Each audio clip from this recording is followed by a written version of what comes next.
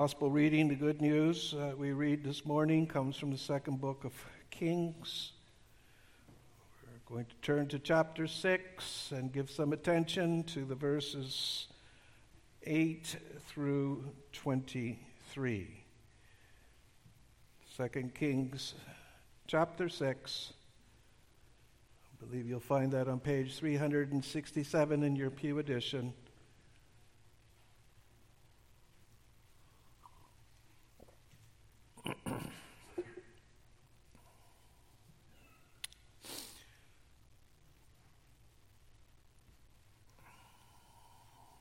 This is the word of God. Once, when the king of Syria was warring against Israel, he took counsel with his servants, saying, "At such and such a place shall be my camp." But the man of God sent word to the king of Israel, "Beware that you do not pass this place, for the Syrians are going down there." And the king of Israel sent to the place about which the man of God told him, and thus he used to warn him, so that he saved himself there more than once or twice. And in the mind of the king of Syria was greatly troubled because of this thing, and he called his servants and said to them, "Will you not show me who of us is for the king of Israel?" One of his servants said, "None, my lord, O king. But Elisha, the prophet who is in Israel, tells the king of Israel the words that you speak in your bedroom." And he said, "Go and see where he is, that I may send and seize him." It was told him, "Behold, he is in Dothan." So we sent their horses and chariots and a great army, and they came by night and surrounded the city. When the servant of the man of God rose early in the morning and went out, behold, an army with horses and chariots was all around the city. And the servant said, "Alas, my master, what shall we do?" He said, "Do not be afraid. For those who are with us are more than those who are with them." Then Elisha prayed and said, "O Lord, please open his eyes that he may see." So the Lord opened the eyes of the young man, and he saw, and behold, the mountain was full of horses and chariots of fire all around Elisha. When the Syrians came down against him, Elisha prayed to the Lord and said, "Please strike this people with blindness." So he struck them with blindness in accordance with the prayer of Elisha. And Elisha said to them, "This is not the way, and this is not the city. Follow me, and I will bring you to the man whom you seek." And he led them to Samaria. As soon as they entered Samaria, Elisha said, "O Lord, open the eyes of these men that they may see." So the Lord opened their eyes, and they saw, and behold, they were in the midst of Samaria. As soon as the king of Israel saw them, he said to Elisha, "My father, shall I strike them down? Shall I strike them down?" He answered, "You shall not strike them down. Would you strike down those whom you have taken captive with your sword and with your bow? Set bread and water before them, that they may eat and drink and go to their master." So he prepared for them a great feast, and when they had eaten and drunk, he sent them away, and they went to their master. And the Syrians did not come again on raids into the land of Israel. Thus far, let us hear once again the words of verse 16 and 17, when Elisha said to his understudy, "Do not be afraid, for those who are with us also today, are more than those who are with them." Then Elisha prayed and said, "O Lord, please open his eyes that he may see." So the Lord opened the eyes of the young man, and he saw, and behold, the mountain was full of horses and chariots of fire all around Elisha. May the Lord so continue to add his blessing. As we've heard the public reading of God's word, and now as we seek to submit to the proclamation of this very same word.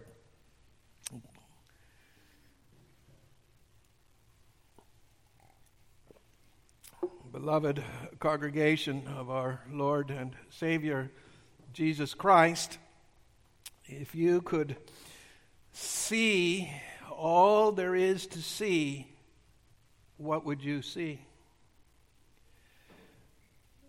Say you were perched upon a high mountainside and given the kind of eyesight that does not fail to see anything that could be seen. What would you see? Now, indeed, plenty to behold. You would notice all creation in its wonder and splendor. You would notice the beauty of the landscapes, the rugged terrain, the clear blue sky, the bodies of water. Looking a little further, you would see the wonderful colors of the rainbow, that rainbow which speaks of God's covenant promise. You would see men and women scurrying about, so to speak, like little ants, each busy doing what it is they do from day to day. But because you had been given a supernatural ability to see, you would also see the works of darkness mitigate its furies against the principles of light. That is to say, you would see something of the forces of evil that are present, seeking to overturn those who hold the word of the triune God near and dear to their hearts. You would see the workers of the devil seeking to devour the church of the Lord Jesus Christ, and you would see heinous satanic spirits warring against the Holy Spirit, and you would see then the full force of what we call the antithesis. Oh, this morning, by God's grace, by means of His Word and Spirit, we, in a certain sense, are given that kind of eyesight. The psalmist says, "In thy light we see light." Spiritual eyesight, that is. Once again, God's holy word may take hold of us together here in the congregation, making us see things that we by ourselves would never see. The holy word of God that helps us truly see what this life and this world is all about. Many will say to you, seeing is believing. But Christians say, believing is seeing. No, we're not going to speculate this morning as to what all these hosts are about and how they are presently operating in God's power. But we're looking into the Word of God that comforts us in all our trials and tribulations. A word that is a power to save. And a word that is wise to make us wise to salvation. A word that over and again reminds the believer, the one who trusts in the Lord, that God is near His people, come what may. And to be reminded again together that God fights for His people. To be reminded that God has at His disposal every power to exercise His will. And that He does use the hosts of heaven for His church, militant here below. Our scripture lesson begins by describing the conflict between Israel and the Arab world. These conflicts that are present in our own history in the Middle East are nothing new. These are conflicts that have been unfolding for thousands of years. And from our scripture lesson, we determined that the present account does not involve initially a full-scale war, but rather a series of skirmishes. Syrian bands, supported by their king, were in the process of conducting a series of strategically planned raids. We might call it guerrilla warfare into Israel. And in those days, Syria's king was conducting his campaigns not by mobilizing a large army and risking a decisive battle, but by sending these bands on marauding expeditions. Except his plans always failed. It almost sounds a little humorous to us. The narrator, the Holy Spirit, takes us from one side of the border to the other side of the border, and the plan of attack is set in place. But in the meantime, Elisha, the word bearer, God's prophet, the man of God, sent word to his own king, informing him of the enemy's plans. How did Elisha know? Well, you know, it's not for nothing that he was called the man of God, for it was the Lord who revealed it to him. And again, the Syrian army finds Israel's king and his men waiting, as it were, the tables turned upon him. And of course, you can expect this would upset the king of Syria terribly. I've been undermined again. He was disturbed because every plan he made and every place he went was discovered by the king of Israel. He came to the conclusion, there must be a spy. There must be an informant in the camp. And the chief of staff is called, the chiefs of the staff are called together. This treason must be put to a stop. Which one of you is the traitor? Which one of you is for the king of Israel? Which one of you deserves to die? But as the Bible tells us, it was not a matter of treason. The king is told of a certain Elisha, a prophet in Israel who knew everything, who even knew what the king said in the secrecy of his bedroom. By now, Elisha was somewhat of an international figure. His witness had spread across the border. He was a man of fame. Remember, we were together a month ago. We spoke of the cleansing of Naaman and how that report traveled. Now, Elisha is used by the Lord as a gift of grace to his people. There is protection for God's people in what we might consider, to our human eyes, strange ways. Even though Jehoram, who was the king of the land during this part of Elisha's ministry, had not asked the Lord for such protection, the Lord had granted it. And for the sake of Christ, our Jehovah God loved his people. And he continues to love them with a never-ending love. And he protected then as he protects now his remnants. Now this mercy should have brought the king, King Jehoram, to shame. It should have brought him to repentance. Over and again, it is the Lord God who takes the initiative with his people. Do we not read elsewhere in his word, before they call, I will answer. And we may and we must believe in the grace he gives us even before we ask for it. We should ask, but it is there before we even ask. Jehoram did not do so.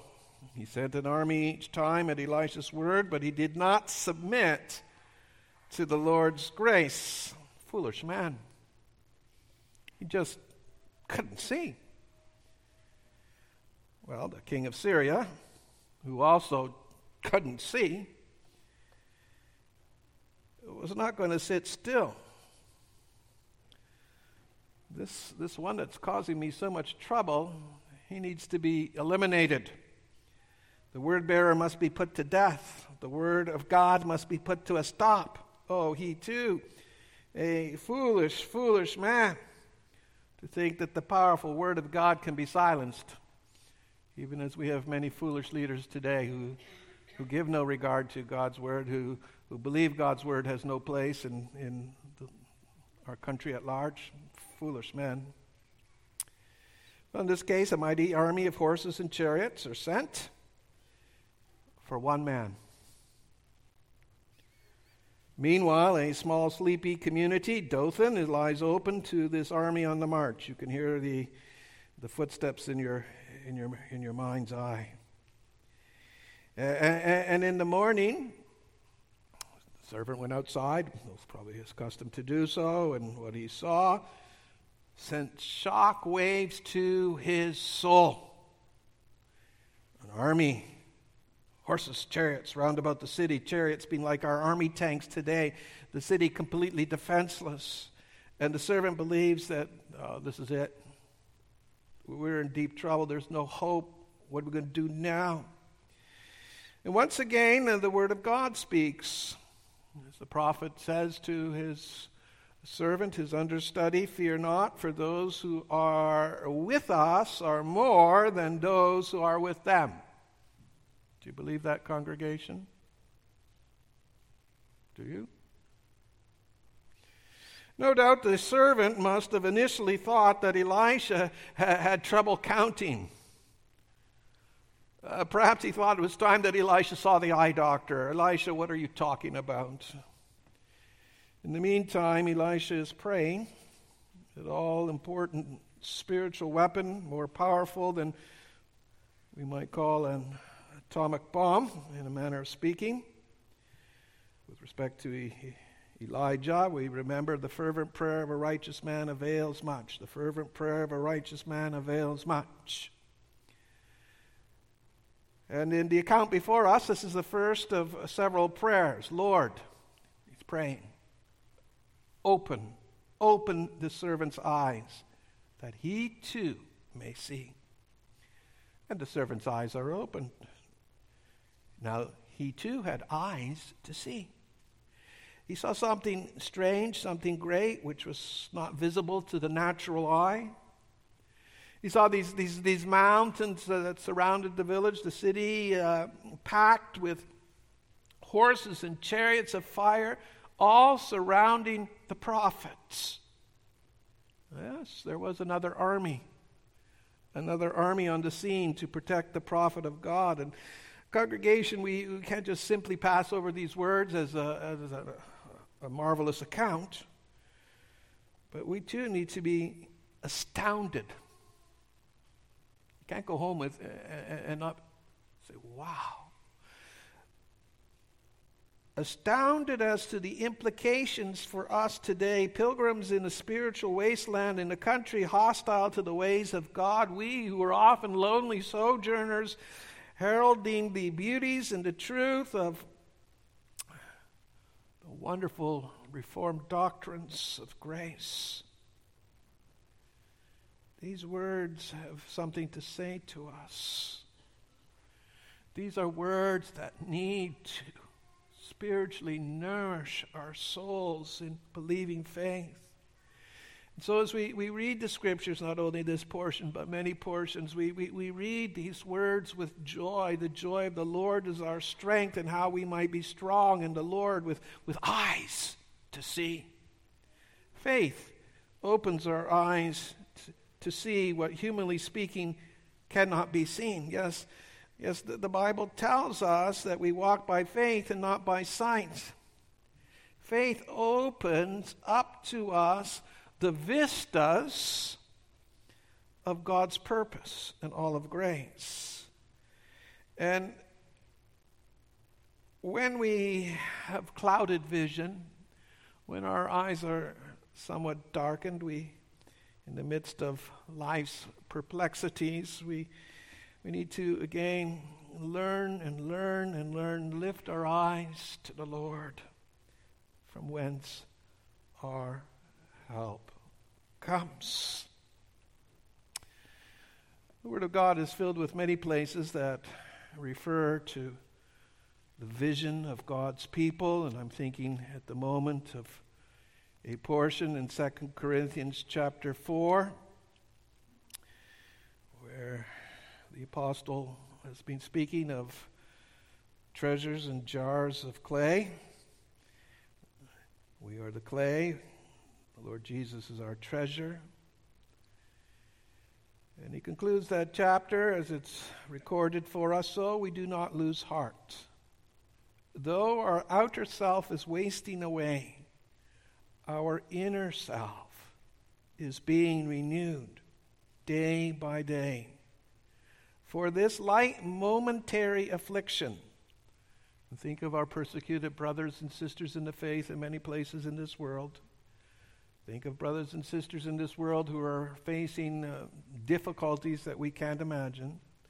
For this light momentary affliction is preparing for us an eternal weight of glory beyond all comparison as we look not to the things that are seen, but the things that are unseen.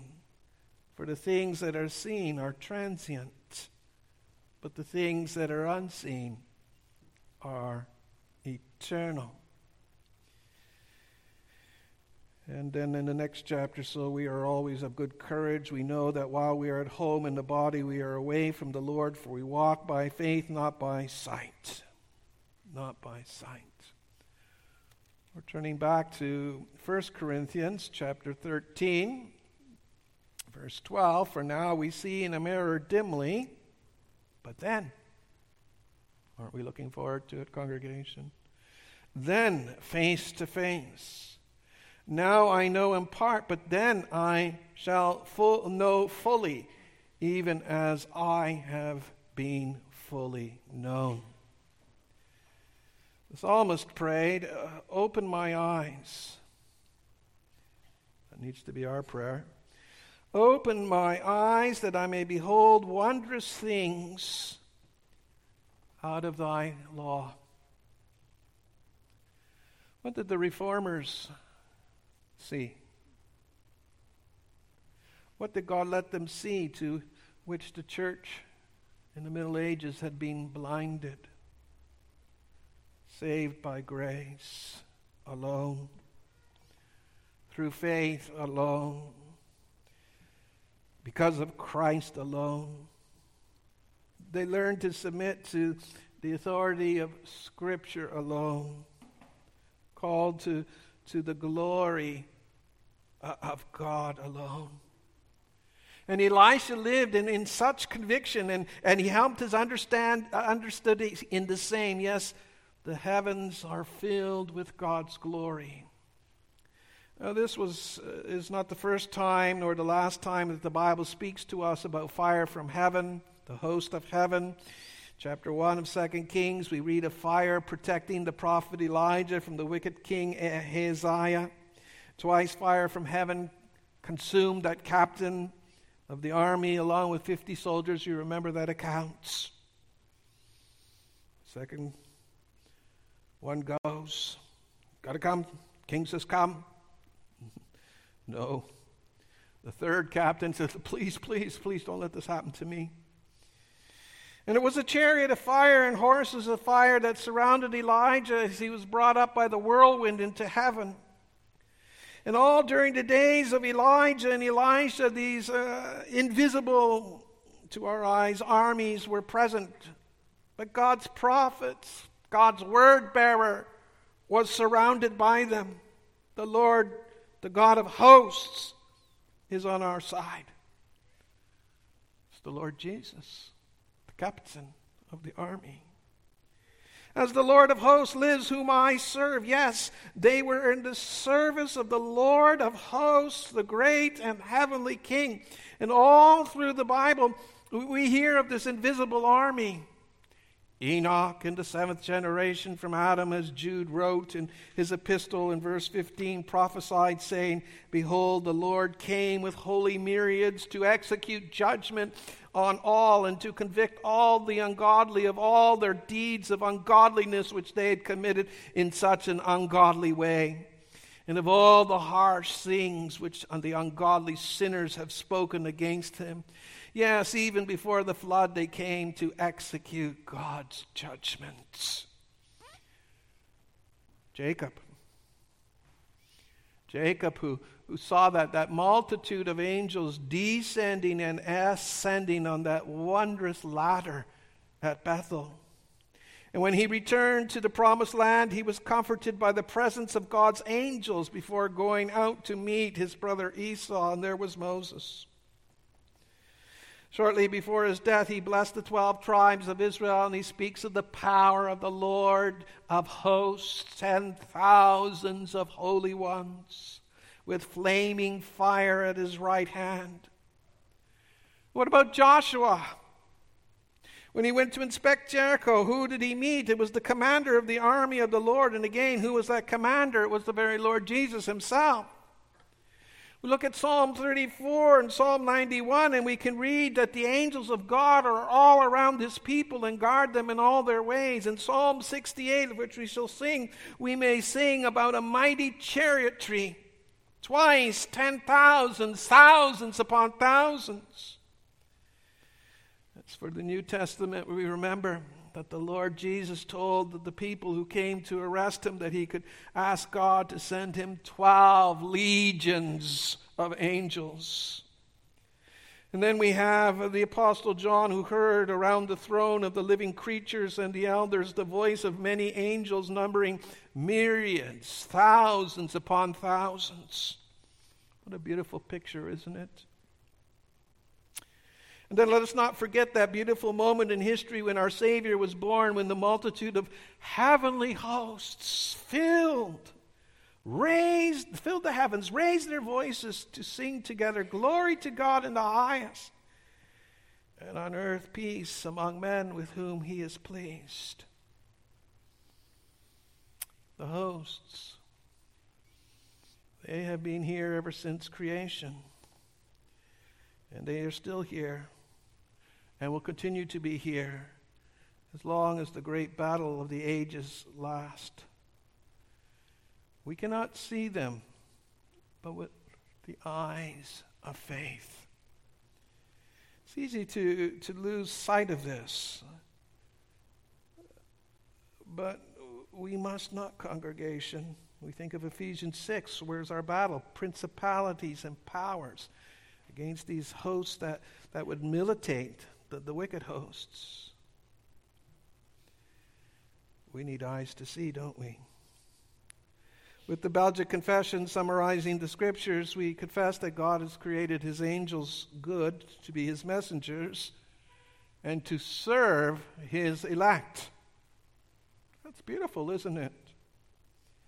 To be sure, some of these angels are fallen from that excellency in which God created them into everlasting perdition, and others have, by the grace of God, remained steadfast.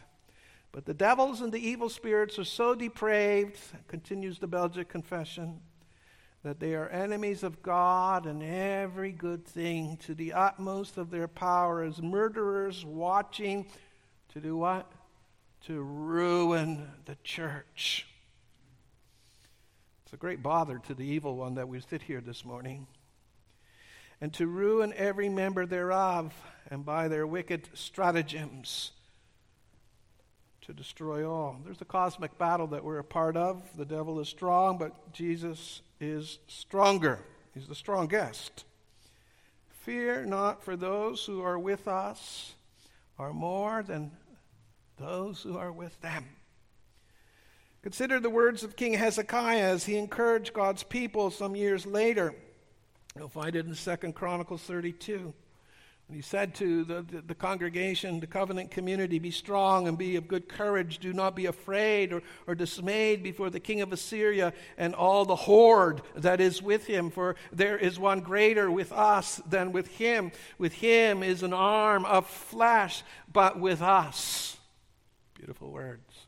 But with us is the Lord our God to help us and to fight our battles. And the people took confidence from the words of Hezekiah, the king of Judah. And all of this is given to us, congregation, for our comfort. You may be experiencing a very unsettling circumstance in your life. It could be a work situation, a family situation, health problems, all the struggles of life itself. What do we do when we live in a country that despises the Christian heritage upon which this land was once built? Do we cower in a corner then? Do we remain silent? Do we remember that God will be with us through thick and thin? God blessed his servant, just as he blesses his servants today. The eyes of Elisha's servant had to be opened, just as our eyes must be opened in faith. We pray for that for our children. We pray for that wayward brother that was spoken of earlier in the service, that his eyes would be opened. Opened in faith, opened in believing faith, repentance in faith. Now, the army of the Lord, this was certainly a very special occasion, circumstance. That army protected that one prophet. That word cannot be silenced. Russia tried to silence the word. They tried for many years. Couldn't do it. Other countries, 52, have banned the Bible. They will not succeed. And as Syrians have come to take Elisha a prisoner, a second prayer is sent to heaven, asking the Lord to strike the Syrians with blindness so that they could not find him. And the Lord did as Elisha prayed. And then Elisha, as it were, captures the ones who had been sent to capture him. It's a great reversal. Open eyes, closed eyes. And he says, well, follow me. I'll take you to the place and the person you are seeking. And there they follow along as little lambs. And they're delivered up to their enemy without even knowing where they were going. We might say, do unbelievers, do those with hardened hearts ever know where they are going? Does our Prime Minister know where he is going? Oh, we need to pray for him. And doesn't our own sin strike us with a sense of blindness? How blessed to sing, I once was blind, but now I see. You think of John Newton, that slave trader. He was so blind, but God opened his eyes. Only those who walk in the light of the word of the Lord walk securely. Don't forget that, congregation. Don't ever come to a point in your life where you're just going through the motions. Jesus, who declared, I am the light of this world.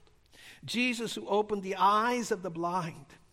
Jesus, who alone by his word and spirit can to open our eyes to see. Now, King Jehoram thought of them as his prisoners, rather than as prisoners taken by the word of the Lord. He wonders, even asking Elisha for advice, let's get them out of the way, let's put a spear through them, should they be killed? Are prisoners of war to be killed? No.